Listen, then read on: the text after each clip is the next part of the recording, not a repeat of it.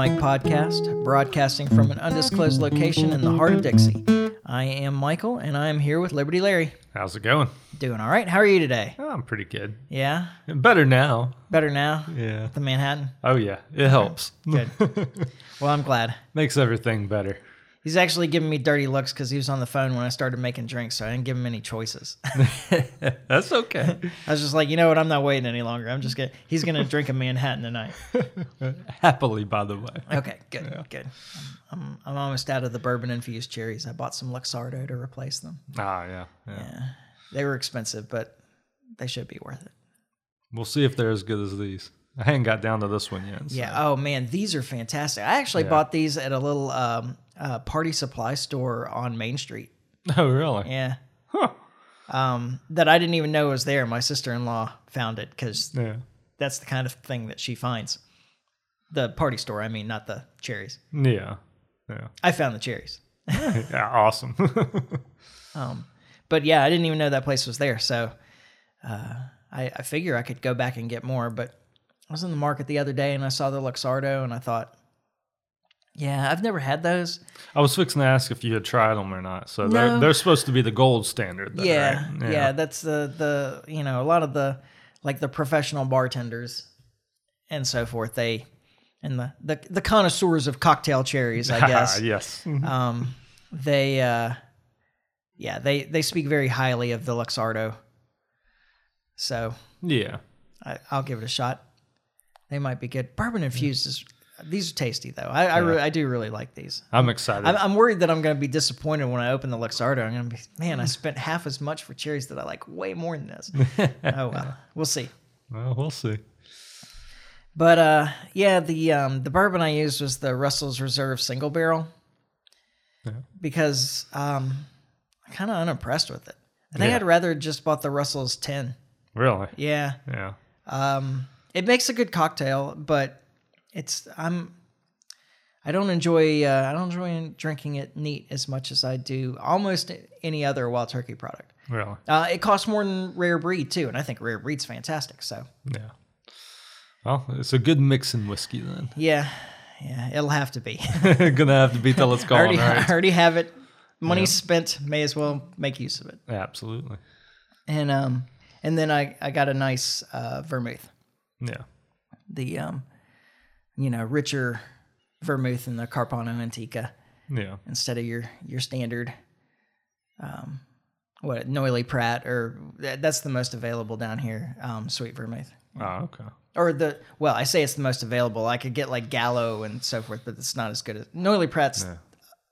Of what's widely available, that's the best one. Yeah, I gotcha.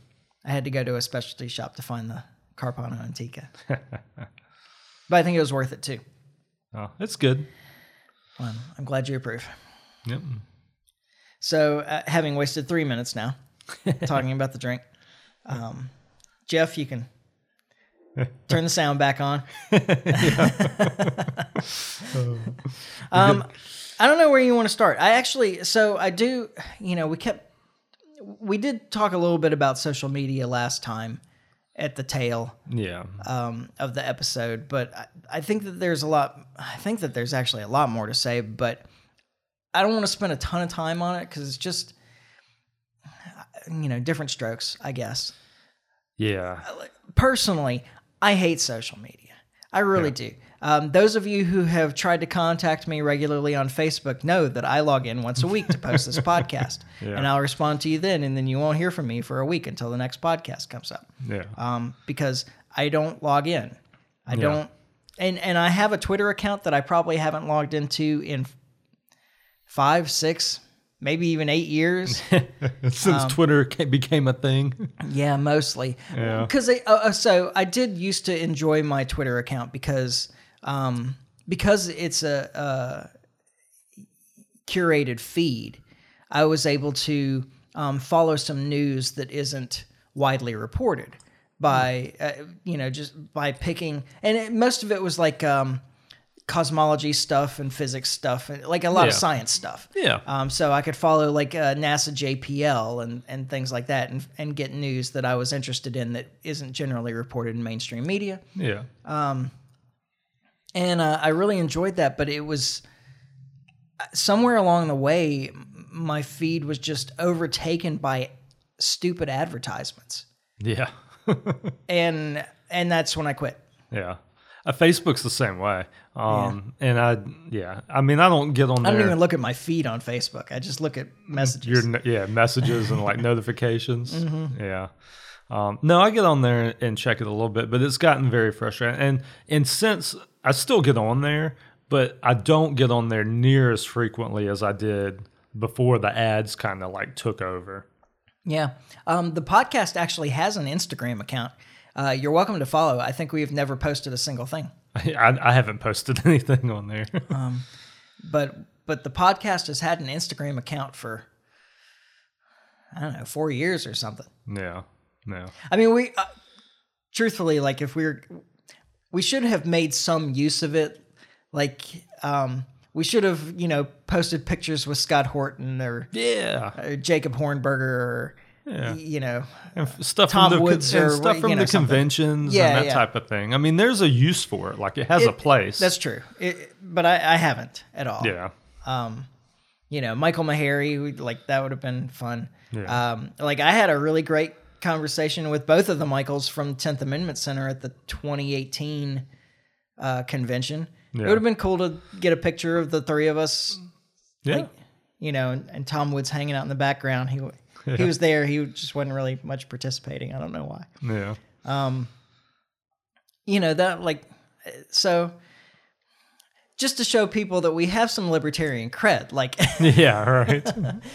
We've met some of these people and talked to them extensively. Yeah. In some cases. Like that, you and I talked with Jacob Hornberger for like 45 minutes one night at an Alabama convention. Like, that was fun. Yeah. And then, again, 2 years later, talked to him. Yeah. And he's like, oh, yeah, I remember you guys. Yeah. I don't know if he's like a big enough name that people that are listening to this podcast are like, oh, yeah, Jacob Hornberger. What is my cat doing over there? Sneezing. Making some funny... Oh, is that what that was? Man, those are some weird noises. That was a sneeze. He's allergic to my feet over here. That makes sense. We could have made some use of it, but we haven't. And but I think that I think that a lot of people think that the whole social media thing is just kind of harmless, and I don't think that that's correct. Yeah. Especially when you're talking about younger people. Yeah. Because I can, like, I'm kind of unaffected by it. Yeah. Like, I grew up at a different time, and so I don't know. And you haven't been sucked into it. Because that's true too. You did grow up in a different time, but even people that, like you, didn't grow up with this and aren't accustomed to it, for the most part, have all been sucked into it. Yeah. I mean, I don't know. I mean, I know people that are like you that just aren't participating, but there's not a lot. Yeah. Well, I think that there's some important points to remember when you get on social media, and do with this what you will. The first and I think most important point is to remember that you are the product, not the customer. Yeah. Okay, because I think that this is a very important point. This speaks to how these platforms are designed. Yeah. You're the product, not the customer. Your data, your information, your interests, and so forth. That's what the product is. Yeah, they're collecting that. Yes. And so it is really geared towards advertisers. The result of that is that it's designed for two things primarily. Your experience is designed for two things primarily. One is to maximize your screen time. They are designed to be addictive. And they're good at it.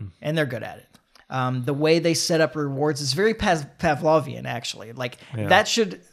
I would hope that would make a lot of people think about what they're doing just by itself, since the whole Pavlov experiment was with dogs and making them salivate with food to a bell.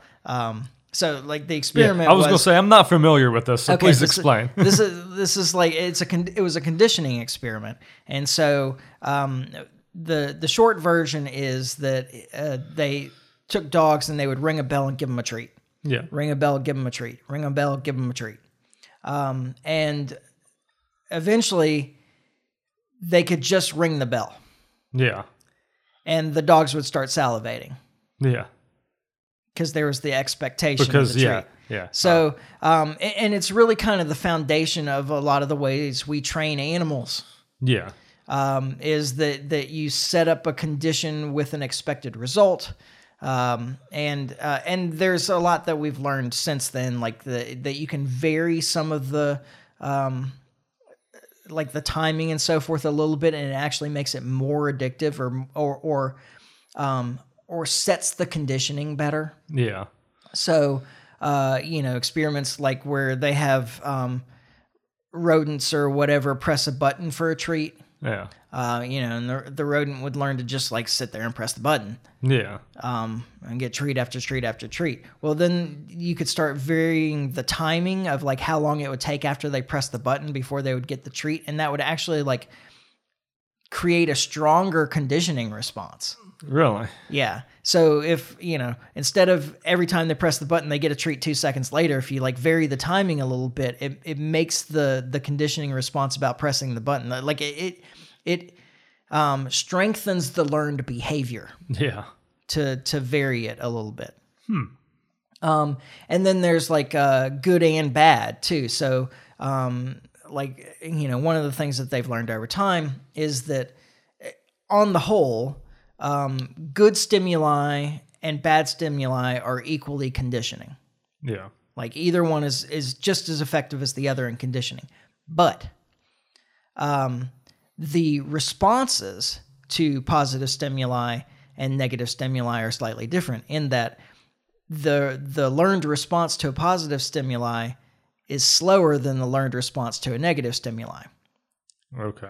All right. So you react more quickly to a negative stimuli than you do to a positive stimuli. Yeah. You can see where this would be adaptive. Yeah. Like in the in the history of humanity. Yeah. So, but the result of that, when you get onto these social media sites where it's a machine or an algorithm that's set up to elicit responses. Yeah. Is that the machine learns more or less that it gets responses quicker if it gives you negative stimuli. Yeah. Right. So that's part of why these platforms end up being so toxic is because the algorithm is just seeking a response. Yeah. And the response happens quicker to negative stimuli. So it essentially you're training the algorithm just through through the natural human actions. response to give you negative stimuli. Yeah. And so that leads to the other thing that it's designed to do, and that's to be manipulative. Yeah. I mean, it's designed to be addictive. Yeah. And it's designed to be manipulative. Yeah. To change your behavior, to elicit a specific kind of response. Yeah. So just be aware of that when you're on social media, that you're the product, not the customer. Yeah. And that it is designed to be both addictive and manipulative. Yeah. And it's gotten really good at it. Yeah. No, that's for sure. So then the customer, of course, is advertisers. This is the way the business model is set up. And so the manipulation generally is to try and get you to purchase a product or service, over time. Now that doesn't stop actors from using the social media to elicit different kinds of behaviors. Yeah. Like to get you to vote in a certain way, as an example. Yeah. That would be the one we hear the most about. Yeah, to get you to feel a certain way about specific policies and what have you. Yeah. So that's why Russia had spent so much on the troll farms, right? Exactly. That absolutely. Had to get Trump into office so that he could, put a bunch of sanctions on Russia and so forth. Yeah. To make sure that nobody believed that he really was a Russian agent. That didn't work out for him either. Right. I mean, there's a sense in which like his own social media, Trump's own social media addiction has has probably affected his personality in the being just like really combative or incendiary in his tweets to elicit responses. Yeah. He gets a lot of negative responses. I think he rises to that. And occasionally he gets a positive response, and he definitely rises to that. Yeah. So, I kind of wonder if he'd be the same person if it weren't for Twitter. Yeah, if he wasn't able to just say crazy stuff and get a response. Yeah. Yeah, to be focused on. Yeah. In that way. Yeah. Now, as for how it has affected people's outlooks, there's no proof of causation here, but there's definitely a correlation between the rise in use of social media and rise in levels of depression and anxiety throughout society, but especially in younger people. There is a strong correlation between the rise in social media use and the rise in teen suicides. Yeah. And if you think about like people's experience, it kind of makes sense because it's easy to feel inadequate when you're looking at a curated version of somebody else's life. Yeah. Right? Like you're not, we all have the ups and downs, the vicissitudes of our own lives. But when you're looking at somebody's social media feed, your friends or peers or whatever, like they're not showing you all the bad stuff. Yeah, you're only seeing the stuff that they're putting up there for you to see. Mm-hmm. And so it's real easy to think like, oh, that person has such a much better life than me. Well, not even bigger than that. You look at it, you start scrolling through your feed, and it's everybody has so much of a better life than me. Right. Like it's that, because that's just if that's all you're kind of taking in, that's where your mind goes. Yeah. Whether consciously or like subconsciously, it may not even be like a conscious thing, but like you're still putting all of that in. And you couple that with an algorithm that has learned that it gets the response that it's seeking more easily or more quickly if it gives you something negative. Yeah. If it makes you mad instead of making you happy, that I don't know. I'm not opposed to social media. I like the idea of social media. Well, I think in the same way that I like the idea of a cryptocurrency. Yeah. You like it, you just don't use it. Yeah. With both of those things. Yeah. Yeah, absolutely. That's absolutely true. But there's a reason that I don't use both of those things. Yeah. It's not. I like the idea. I like what it could be, not what it is. Yeah. Yeah. Well, and with social media, I think it's really just a balancing act. I mean, I think you not having any isn't exactly great, but I think having too much is not great either. Mm-hmm. I think it's just like a lot of things in life. You just kind of got to find that balance. Well, I think that that not having any kind of so even like a small amount of social media, it's like an interruption. Yeah. Like it just draws attention away. Yeah. I mean, I leave my phone in the other room all the time. Yeah. I like leaving my phone in the other room. Yeah. Because then I don't hear it ding. Yeah. I don't hear text messages. I don't hear emails. Because it's peaceful. Yeah, because whatever it is that I'm doing, when something happens with my phone, it splits my attention. Yeah. So now suddenly, whatever it was that I was doing, I'm I don't know, my attention is divided, and now I'm curious, like, what is it? It's that same kind of dopamine hit, right? That you get from likes and thumbs up and whatever else on social media things. Like, somebody's engaging with me, and they're engaging with me, and that feels good. Yeah. It does, but at the same time, like, it makes me less productive. Yeah. Yeah. I think, and I wonder, especially people who have grown up with it, Yeah. like how capable are they of actually concentrating and devoting their attention to something for any period of time?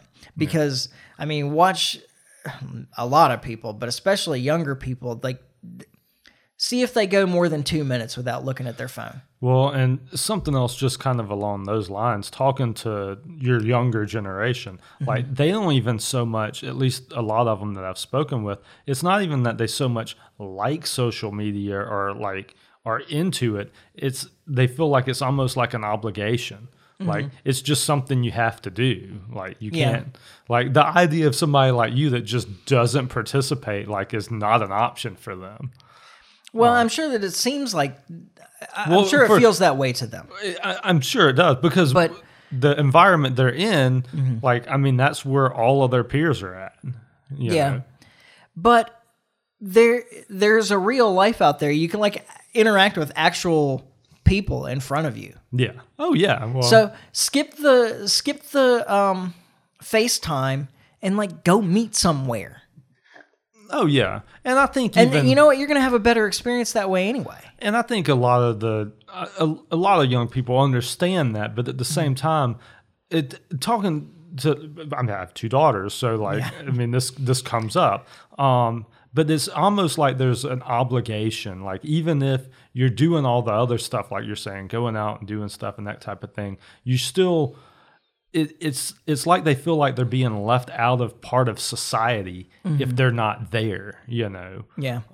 Even if it's not something they particularly want to be a part of, you know. There is a real danger that I hope people can recognize, because I don't think I have like the ability or the psychological understanding to explain it. But there is a real danger of your image being dictated by others. Yeah. Like your self-image being dictated by others, which I think is what social media really does to people. Yeah. I think that a lot of people that are heavily engaged in social media don't really know themselves. Yeah.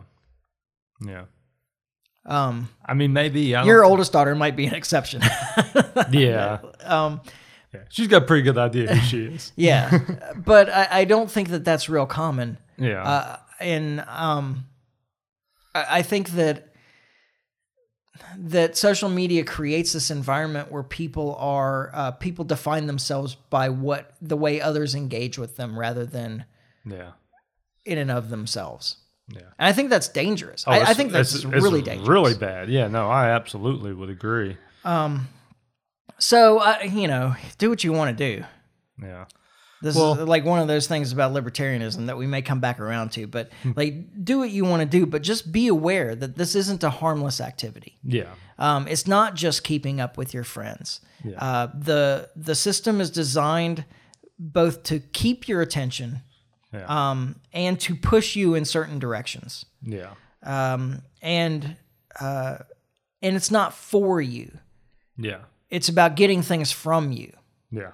Yeah. It's a free platform. You don't have to pay anything to be there. That should be your first inkling. It's like an abusive relationship. Yeah. Yeah. Like the whole relationship is built around the platform extracting things from you. Yeah. You may feel like you're getting something out of it, but it doesn't care whether you do or not, really. Yeah. Only insofar as it keeps you engaged. Yeah, and coming back. Mm-hmm. Yeah. Well, and even more so as far as talking about just being aware, like be aware of what your kids are doing on there too, because that to me, that's the big danger. Mm-hmm. And like I said something about FaceTime, I don't feel like that kind of thing is as bad. I don't think like texting with your friends or FaceTime or any of those things that are actual social activities are the same as scrolling through Instagram, scrolling through Facebook, TikTok, video. Yeah, it's not the same. And I mean, I don't think that the like constantly on the phone texting or whatever is great either, but it's certainly far less dangerous, I think, than just Yeah. Spending all day scrolling. Yeah. Yeah. Yeah. Yeah. Especially because and I think that it's obvious why. One of those reported feelings is a feeling of isolation to people that are heavily engaged with social media. Yeah. That they're interacting with all these people, but they're all alone. Yeah. Yeah. And it's true. Like, I mean, I've spent a bunch of time just scrolling through Facebook and different things, and I know that feeling. Like, I mean, you feel like it's really hard to describe, but it's you feel like you're connected with all of these people and these things, but it leaves you wanting more response from those people and those things, and the more of it you get, it doesn't really matter. Like it's not gonna fill that void. Like that's what it's designed to do, though. It's to have you yearn for more engagement. And I've learned the way to fill that void is to go outside and do something. Like literally, like, I mean, I will sit, because it's very easy for me to sit and just scroll through Facebook and watch TV all evening. But like after like 20 minutes of doing that, a lot of times I'll be like, man, I need to go like do something. I need to go work on my car, or I need to go cut the grass. Like I need to get off this couch and go do something, because if not, like I could very easily sit here and do this all evening and feel like crap the whole time. You know, or I can go do something and I'll feel better. I remember one of the things that, and you may remember me talking to you about this when we first started this podcast, is that I had a concern that I would get really wrapped up in the number of downloads and the number of likes and the number of shares, because I know I have that kind of personality to get addicted to that kind of thing. And I like have really pointedly tried to avoid paying much attention to that kind of thing. Because I am that guy. I am that guy, absolutely, that could have become the podcaster who I upload it tonight. I check tomorrow, how many downloads have we had? I check the day after that, how many downloads have we had? Oh no, we have less than last week. Oh, you know, why aren't people engaged in this one? What have we done wrong? Like, how do we fix it? You know, I was actually reassured a couple of weeks ago after the Hetero Spirit podcast that we didn't really get any significantly more engagement with that title, because I felt like, oh, you know, if I know myself well enough to know that if I had seen significantly more engagement with a title like that I would be intentionally looking trying to come for up, those titles. With an incendiary kind of title that to draw people in. And so thank you guys out there for not feeding into that. You saved yourself for more incendiary titles. So now there's people out there listening going, how do I make more engagement on that kind of title so that we hear anyway. But I just think that people need to be aware that it's not a harmless thing. It is manipulating you, and your engagement is the goal of the system. You're the product, not the customer. I think that's just important stuff to remember. Oh, absolutely. And I really highly recommend. I'm not a person that's going to tell people how to raise their kids. Do what you want, but I highly recommend you limit screen time. I mean, you're not wrong. You know, as best you can. It's tough. I'm one of those parents right now. Try and direct it into something productive. Well, the same thing like I was talking about, like I do with myself. Like when I find myself stuck in one of those loops, like get up and go do something. I think you have to do the same thing with your kids. Like it may not always be the most pleasant thing, but sometimes you just got to like, all right, get off the couch. We're going to go do this, or we're going to go ride our bikes, or, you know, like snap them out of it, you know, or even at least periodically. You know, even if you can't quite get away from the screen time, like try and direct it again into something more productive. And instead of scrolling through Facebook or Instagram or whatever, like get on the computer and start link hopping in Wikipedia or something. Learn something. Right. Which that's something that I have definitely buried myself in more than once, is to just, start reading about something on Wikipedia, and then you find another interesting topic from that topic and you bounce to that one. And next thing you know, you've got 20 something windows open and, but that's at least more productive. Yeah. Yeah. And it's not actively manipulating you. Yeah.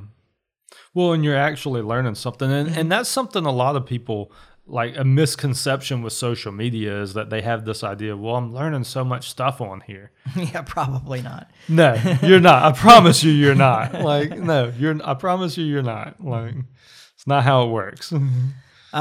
So we're like 30 minutes in. I definitely didn't intend to spend this much time with this. But we got sucked down the rabbit hole. We weren't even actually on social media. Yeah, and we got sucked in. Sucked down the social media rabbit hole. Yeah. All right. So because we were talking about it before the podcast, may as well talk about RFKJ. Yeah. So, and I'm going to, my lead into this is going to be that I have a friend that I got a text message from the other, like a week ago, maybe now. Talking about, RFK Jr.'s joined the race, this, what do you call it? Nutcase. Yeah. RFK. I was like, well, why do you think he's a nutcase? Yeah. And the response was that, he's still pushing the debunked idea that vaccines cause autism. So that's our starting point. Yeah. I didn't really argue with him too much. Now the point that I made to him is, and I said, I may be wrong about this, but my understanding about RFKJ's, I'm trying to use all four. Yeah. RFKJ's position on vaccines is that some of them contain mercury or aluminum or other like dangerous heavy metals and chemicals that that can cause harm. Yeah. And that they're put out there like the again, like a completely safe kind of product, and they're not.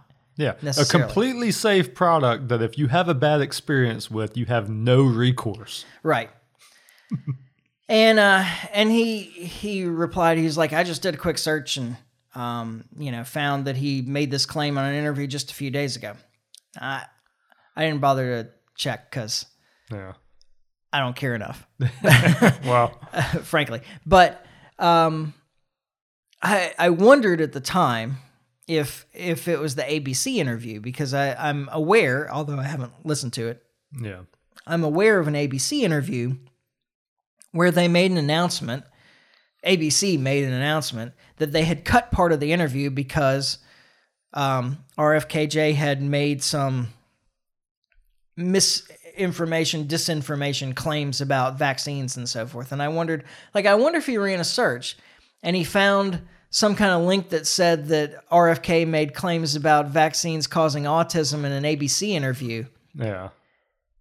And that was his reference, because we don't know what he said because they cut it out of the interview. Cut it out. Well, and I had just assumed, because I heard about them cutting that out of the interview as well. I had just assumed when I heard that it was in reference to the COVID vaccine. Yeah. Now, I don't know, because like I say, I actually am really interested to sit down and listen to what they aired of that interview, and I haven't. But I just was under the assumption that it was in reference to COVID, because apparently we're still like, I don't know, restricting that type of speech.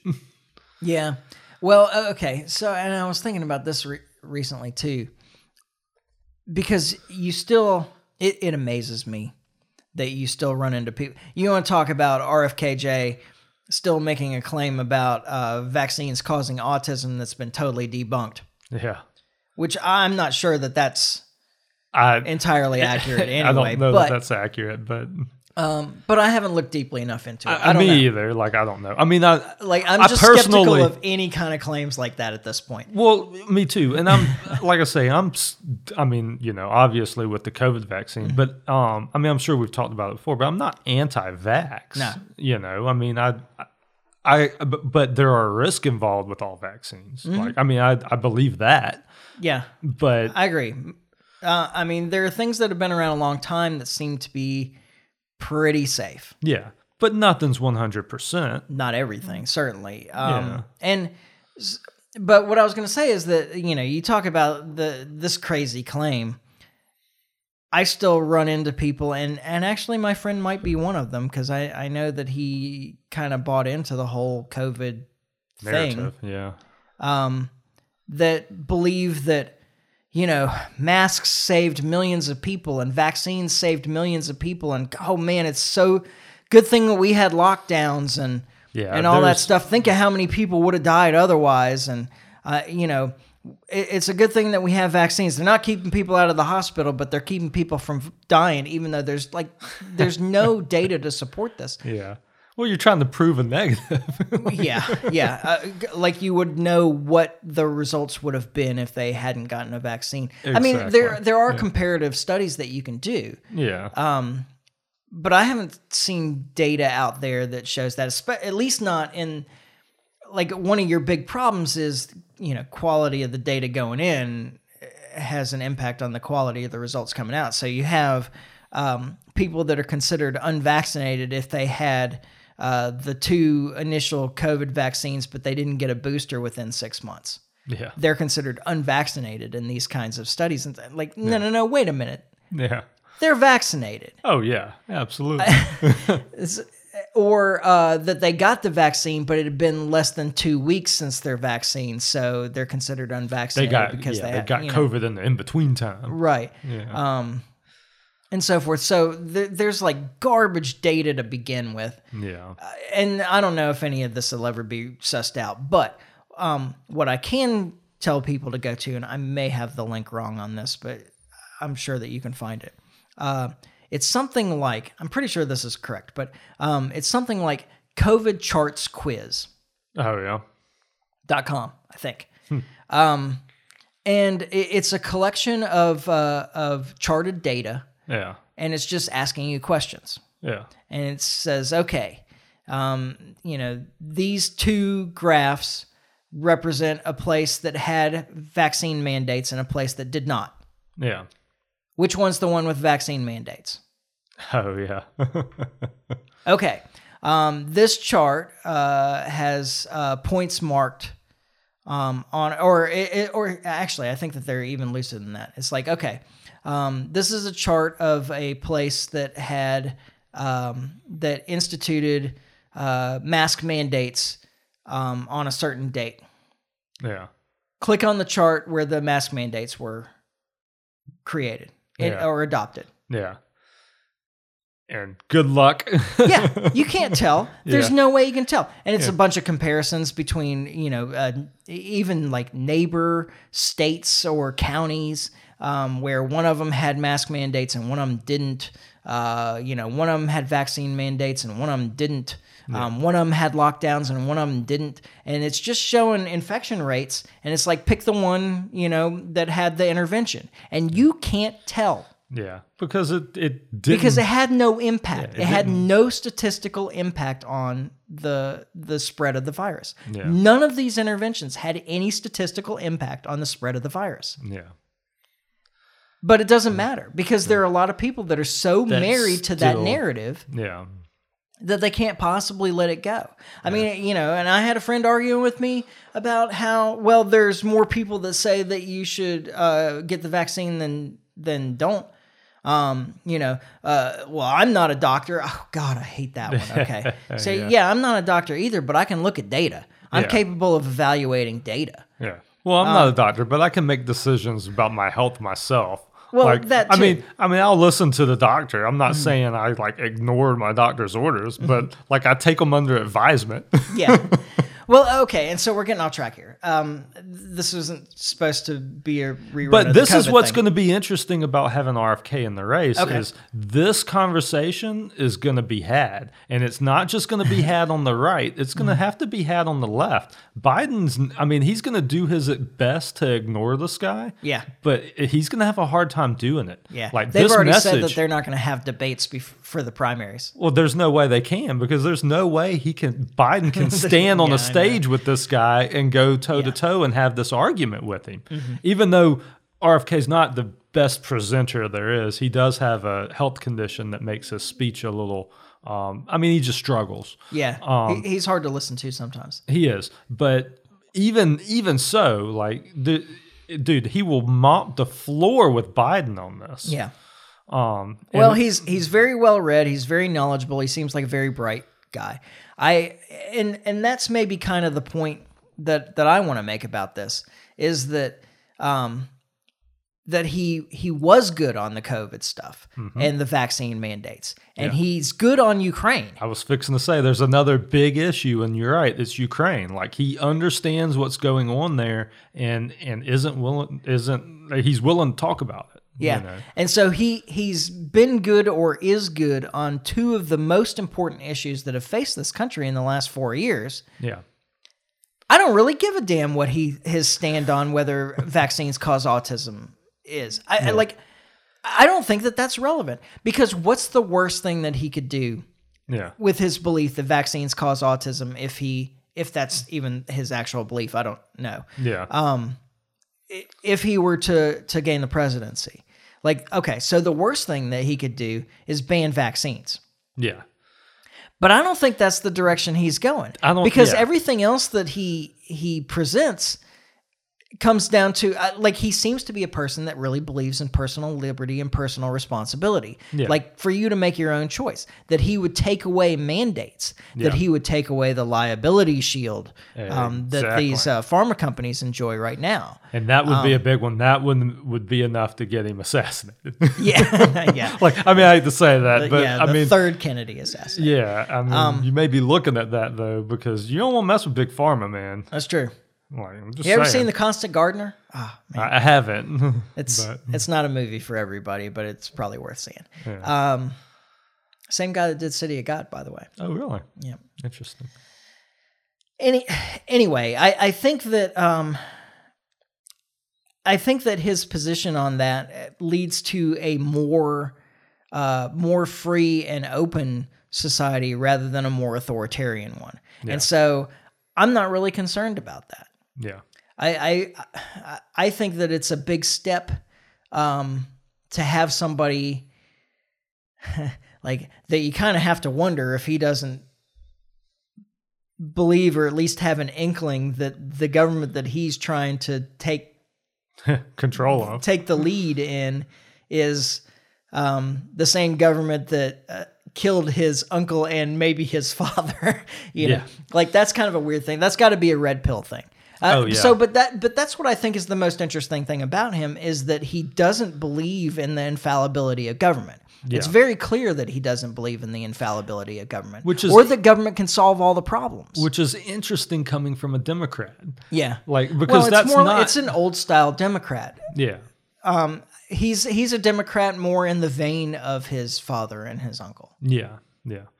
Well, I think it's going to be interesting having him in the race. It's going to create some conversations that absolutely wouldn't be happening if he wasn't in the race. And like I say, I don't want to start placing bets, but don't count this guy out, man.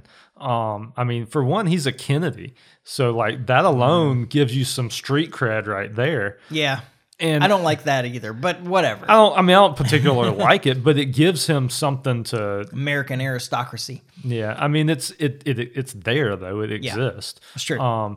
And like I say, I'd rather have the Kennedy dynasty than the Bush or the Clinton dynasty. Well, yeah, especially at this point, especially with this particular guy. I'm sure I disagree with him on a whole host of things. Yeah. But at the same time, it'll be interesting to be having this conversation in this election. Yeah. Well, and that's one of the things that I was saying is, truthfully, his position on on vaccines is kind of irrelevant to me just in the face of his position on Ukraine. His position on Ukraine is enough for me to say, well, I'm discounting the rest of that. Yeah. Yeah. I mean, it's an important enough of an issue. Mm-hmm. I mean, it's the same thing that I did with Tulsi. Yeah. Which is, hey, you want to at least stop fighting the war for the terrorists? Yeah. You want a $15 minimum wage? Well, you know what? I can deal with that to stop fighting the war for the terrorists. Exactly.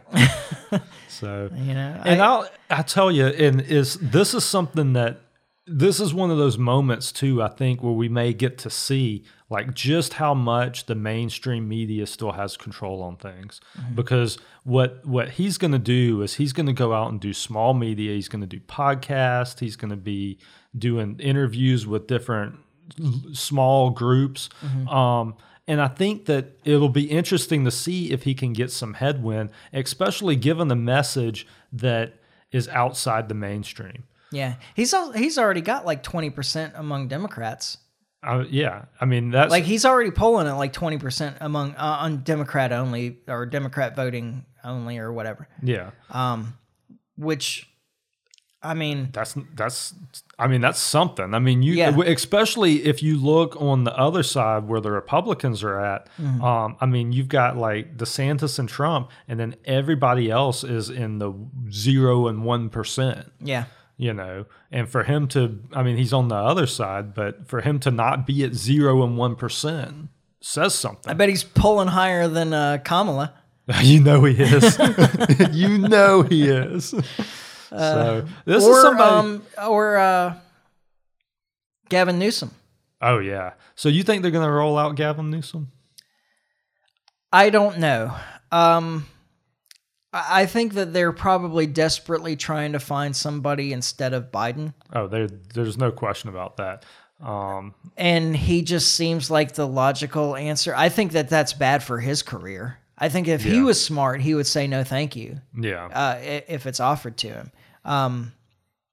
But he just seems like the most obvious. Yeah. Well, there's not much. And I think that he's ambitious enough and not smart enough to realize that he should wait. That he should step out. Yeah. Give it a minute. Yeah.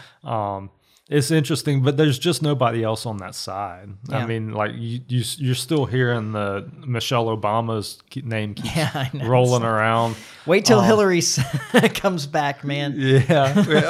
Hillary again. Like there's just nobody on that side. I think that they would be smarter, pushing somebody like an Elizabeth Warren. Yeah. This time around. Yeah, but that's not going nowhere. Yeah, she's a terrible candidate too. Yeah. You're right. They don't have a lot of options. Actually, Kennedy is like one of their best guys. Like that's somebody that people would get excited about. Yeah. But he's just like he's presenting the wrong message. Too far outside of the mainstream for them. Yeah.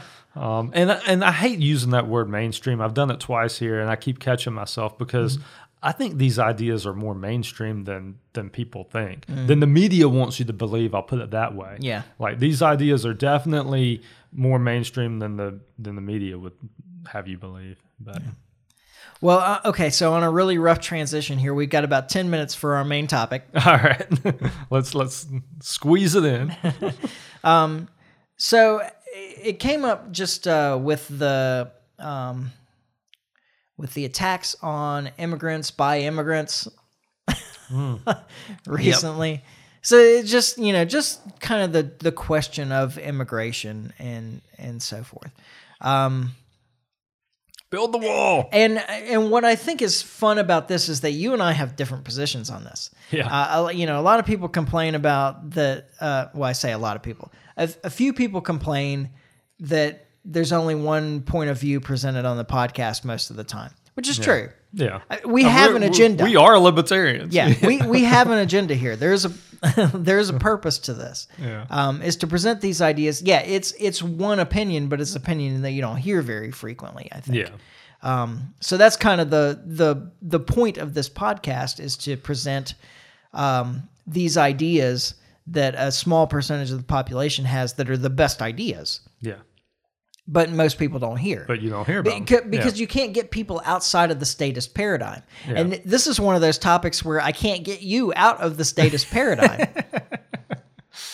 And so there's the starting point is like, okay, so my assumption when the guy ran the truck through the immigrants at the bus stop was that, it's somebody who has bought into this idea that the immigrants are foreigners are coming in here and they're stealing our jobs and they're destroying America and they're sucking away all the money and, whatever. That tired old narrative is. Yeah. And because none of that is true. Yeah. But then it turns out it was actually an immigrant that did it.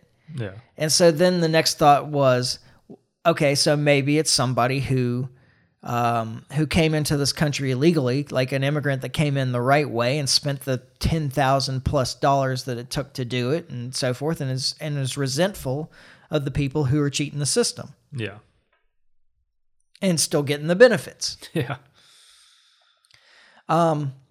And I think all of this comes back to, and this is one, I like this topic because it's one of those situations where it's hard to get people to understand because, why do I like this topic that's hard to get people to understand? Because it's one of those topics that everybody starts from this statist framework. Yeah. And that if you can just step outside the statist framework, you can recognize that the problem is created by the state. Well, I absolutely agree with that. The problem is the reason that people can't step out of that status mind frame is because it's all we know. Yeah, no, absolutely. That's the reason. So. But there's a benefit to being able to step back far enough to recognize that there's another way of organizing society. Yeah. Oh, and that's the point of this podcast. I'm all for reorganizing society. I got all kinds of ideas. So, to start, at the very base level, the whole immigration system is built around this idea that the government can centrally plan anything. Yeah. How much labor is needed. Yeah, the economy is what we're mostly talking about here. Okay, she couldn't stay away long enough. She's in my lap now. Yeah. I'll try and keep her calm. I don't know that I can. This is a cat that has a high gear and a neutral and nothing in between. Yeah. Okay, so it's the idea the immigration system is built around the idea that the government can centrally plan what people we need in this country at any given time. Yeah. Which they're completely incapable of doing. Yeah, and I would agree with that. I'm not an open borders guy, but I agree with the fact that the government doesn't know what we need as far as labor and how many people we need. That's not. They're not capable of that. Okay, so maybe we should do this. And what do you think should be done? And I'll just respond. To me, what the system I would have in place would be a system where you would come over through a sponsorship. So if you want to come to this country, if you're coming from Mexico or wherever it is, it wouldn't even necessarily have to be Mexico, but you want to come to this country from another country, somebody would need to sponsor you to bring you over. And their responsibilities in a sponsorship would be they're going to help you find a job, they're going to give you somewhere to stay, they're going to get you on your feet when you get here. Okay, what if that's an employer? Is it okay for that to be an employer? I do think that that's okay to be an employer because I think if a company decided, whether it's a group of farmers or it was Walmart, if they decide, well, we need some people to come over here to do work, they're going to help. They would be helping you at least as far as making sure you had a paycheck. Yeah. And then maybe you've got to figure the rest of that out on your own as far as where to stay. Or maybe they put you up in a hotel for a month until you can make arrangements for somewhere to live. But I think there should be the idea that we just let people run into this country with just no plan or anything. They just show up here and now they're on our streets. That's a problem. And it doesn't matter to me you just go to your border cities of this country and they'll tell you this is a problem, people just flooding in here. Yeah. And I think that a system like that, a sponsorship system would fix a lot of that. Mm-hmm. I like that as a stepping stone. I I would say that, the problems that arise from immigration are problems that arise from too much government. So people just being on the streets and so forth because they can't find jobs, that's because of some limitations on employers that are set by the government. I absolutely agree with that. So, and this is why I think, I think that the open borders position is the right position. Actually, I think that there are problems. Certainly, there's no utopia here. Well, and there's particular problems given our current state of government. So the idea that giving everything as it is right now, we're just going to open up the border, you're asking for, that to me, that's collapsitarian talk. That's we're just going to collapse this government and rebuild it the way we want. If you're talking about just leaving. Is that so bad? Well, that's not my position. I know it's not your position, but there are a lot of people who are of that position where we just need to collapse it and rebuild it the way we want. And I'm not of that persuasion.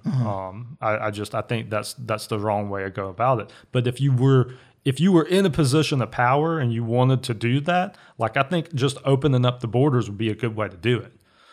I think that it will cause enough problems that you can very easily see this government falling.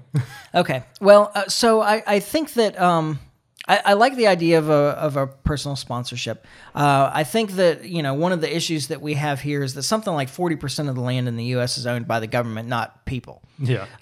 That a lot of this problem could be solved by private property. Yeah. You let people onto your property that you want to allow onto your property, and you don't let people onto your property if you don't. Yeah. Okay. Hey, so I'm all for that. If the whole border was private property, then people would only be able to go into places that permitted where they them. were allowed. Yeah. Yeah. So that's again a problem of government. In terms of employment, the old story of that they're stealing our jobs. Yeah. That's again a problem of government, because the government has placed so many requirements on employers about how they hire people legally, that it has become a much better deal for them to hire people illegally, where they don't have to pay for health care, where they can pay less than the minimum wage, where they're not responsible for all these taxes and so forth, and various other requirements. So the government has created a system where it is more advantageous for an employer to hire somebody illegally than legally. Absolutely.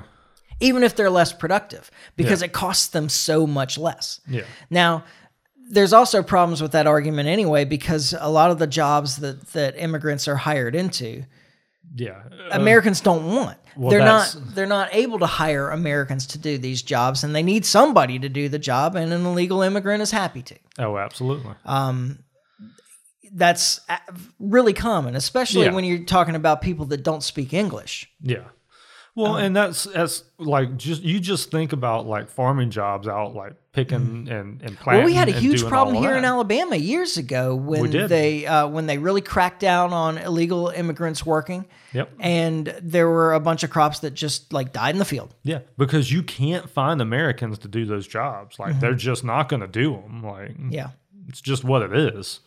Now, so if you get rid of, besides the fact that the government placing the responsibility for health insurance on employers has created all kinds of problems in the healthcare system. Oh, yeah.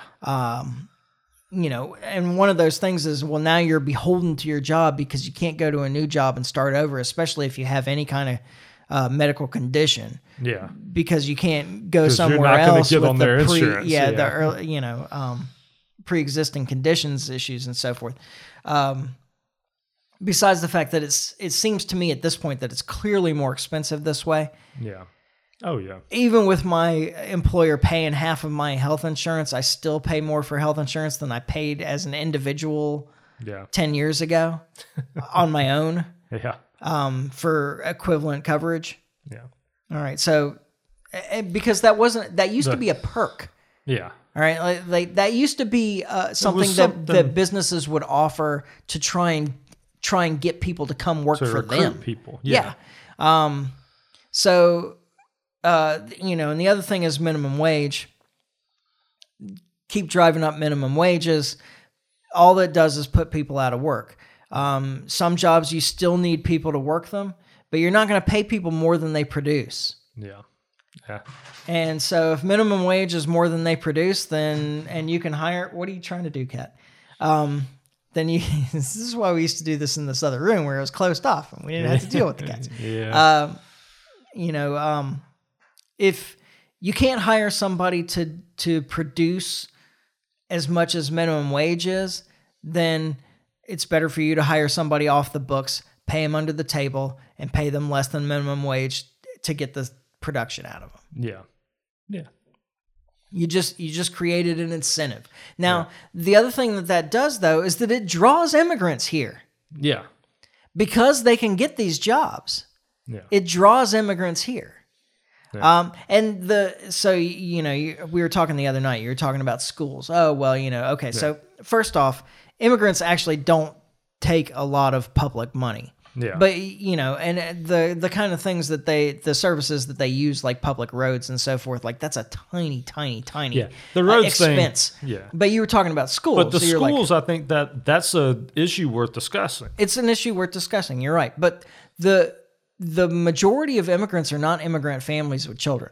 Yeah. That come over here. It's a lot of young males coming to work. Yeah. And sending that money back home. There's a lot of that, but I'm telling you, there's a lot of the families coming over too. Like there are. Well, now there's like all these protections and so forth too. Which you're not wrong to say is a product of government. Yeah. Like, I mean, I wholeheartedly agree with that, but it's still a problem. So I guess to try and wrap this up, because we're going to have to take up this discussion some other time. Yeah. Just like something to think about between now and the next episode when we spend more time on this, because we spend less time on social media. Yeah. Is that I think that you're taking a problem that's caused by government and saying, okay, the answer to it is that we need some regulations to limit the damage. We need the government to step in here and create some regulations to limit the damage that government does by its own actions. Wow. And that I think is a non-starter. It's an unproductive answer to the problem. Well, government can't fix government problems. Like what I think of every time I think of this issue and the problems. I mean, immigration has problems. Yeah. There's no doubt, and I don't dispute that at all. But I think I can take every single one of those problems and bring it back to government. And so I think that the answer is not to have more government or to add government to limit the damage that government can do. I think that you're creating a bigger and bigger problem, and we're not even addressing the issue of like what it requires, what kind of problems it causes for real citizens of this country for them to enforce a strong border in this country. But I keep thinking of that. I wish I could find this video. It would like run in a loop on our website if I could find this video. But years and years ago, and I know I bring this, for those of you that are new that haven't heard me talk about this video, my office used to run the Weather Channel on a big screen TV in the front of the office all the time. And I was coming in from something, and there was some kind of ice storm somewhere, and like I don't remember the details, but this is the part that I remember, is that a school bus, public school bus, had a low velocity accident where it had bumped into like a telephone pole or something after sliding on the ice. Yeah. And so don't worry, no kids were hurt. Everything was fine. It was like they hit a telephone pole at like 3 miles an hour or something like that. Not a big deal. But then the calls go out. Yeah. Right. So then a public service ambulance arrives, a county ambulance service arrives and slides on the ice and bumps into the back of the school bus. Yeah. And then two police cars arrive. Yeah. And slide on the ice and bump into the back of the ambulance and the school bus. Yeah. And so you have a problem that originated with government, and you called in more government, and they just stacked onto the problem. They just made the problem bigger and bigger, like added new problems and created a bigger version of the old problem. It's the snowball effect. Yeah. And that's, I mean, the snowball effect is why the government is as big as it is. Iceball effect, really. Iceball, okay. Yeah. Well, at any rate, it's an effect.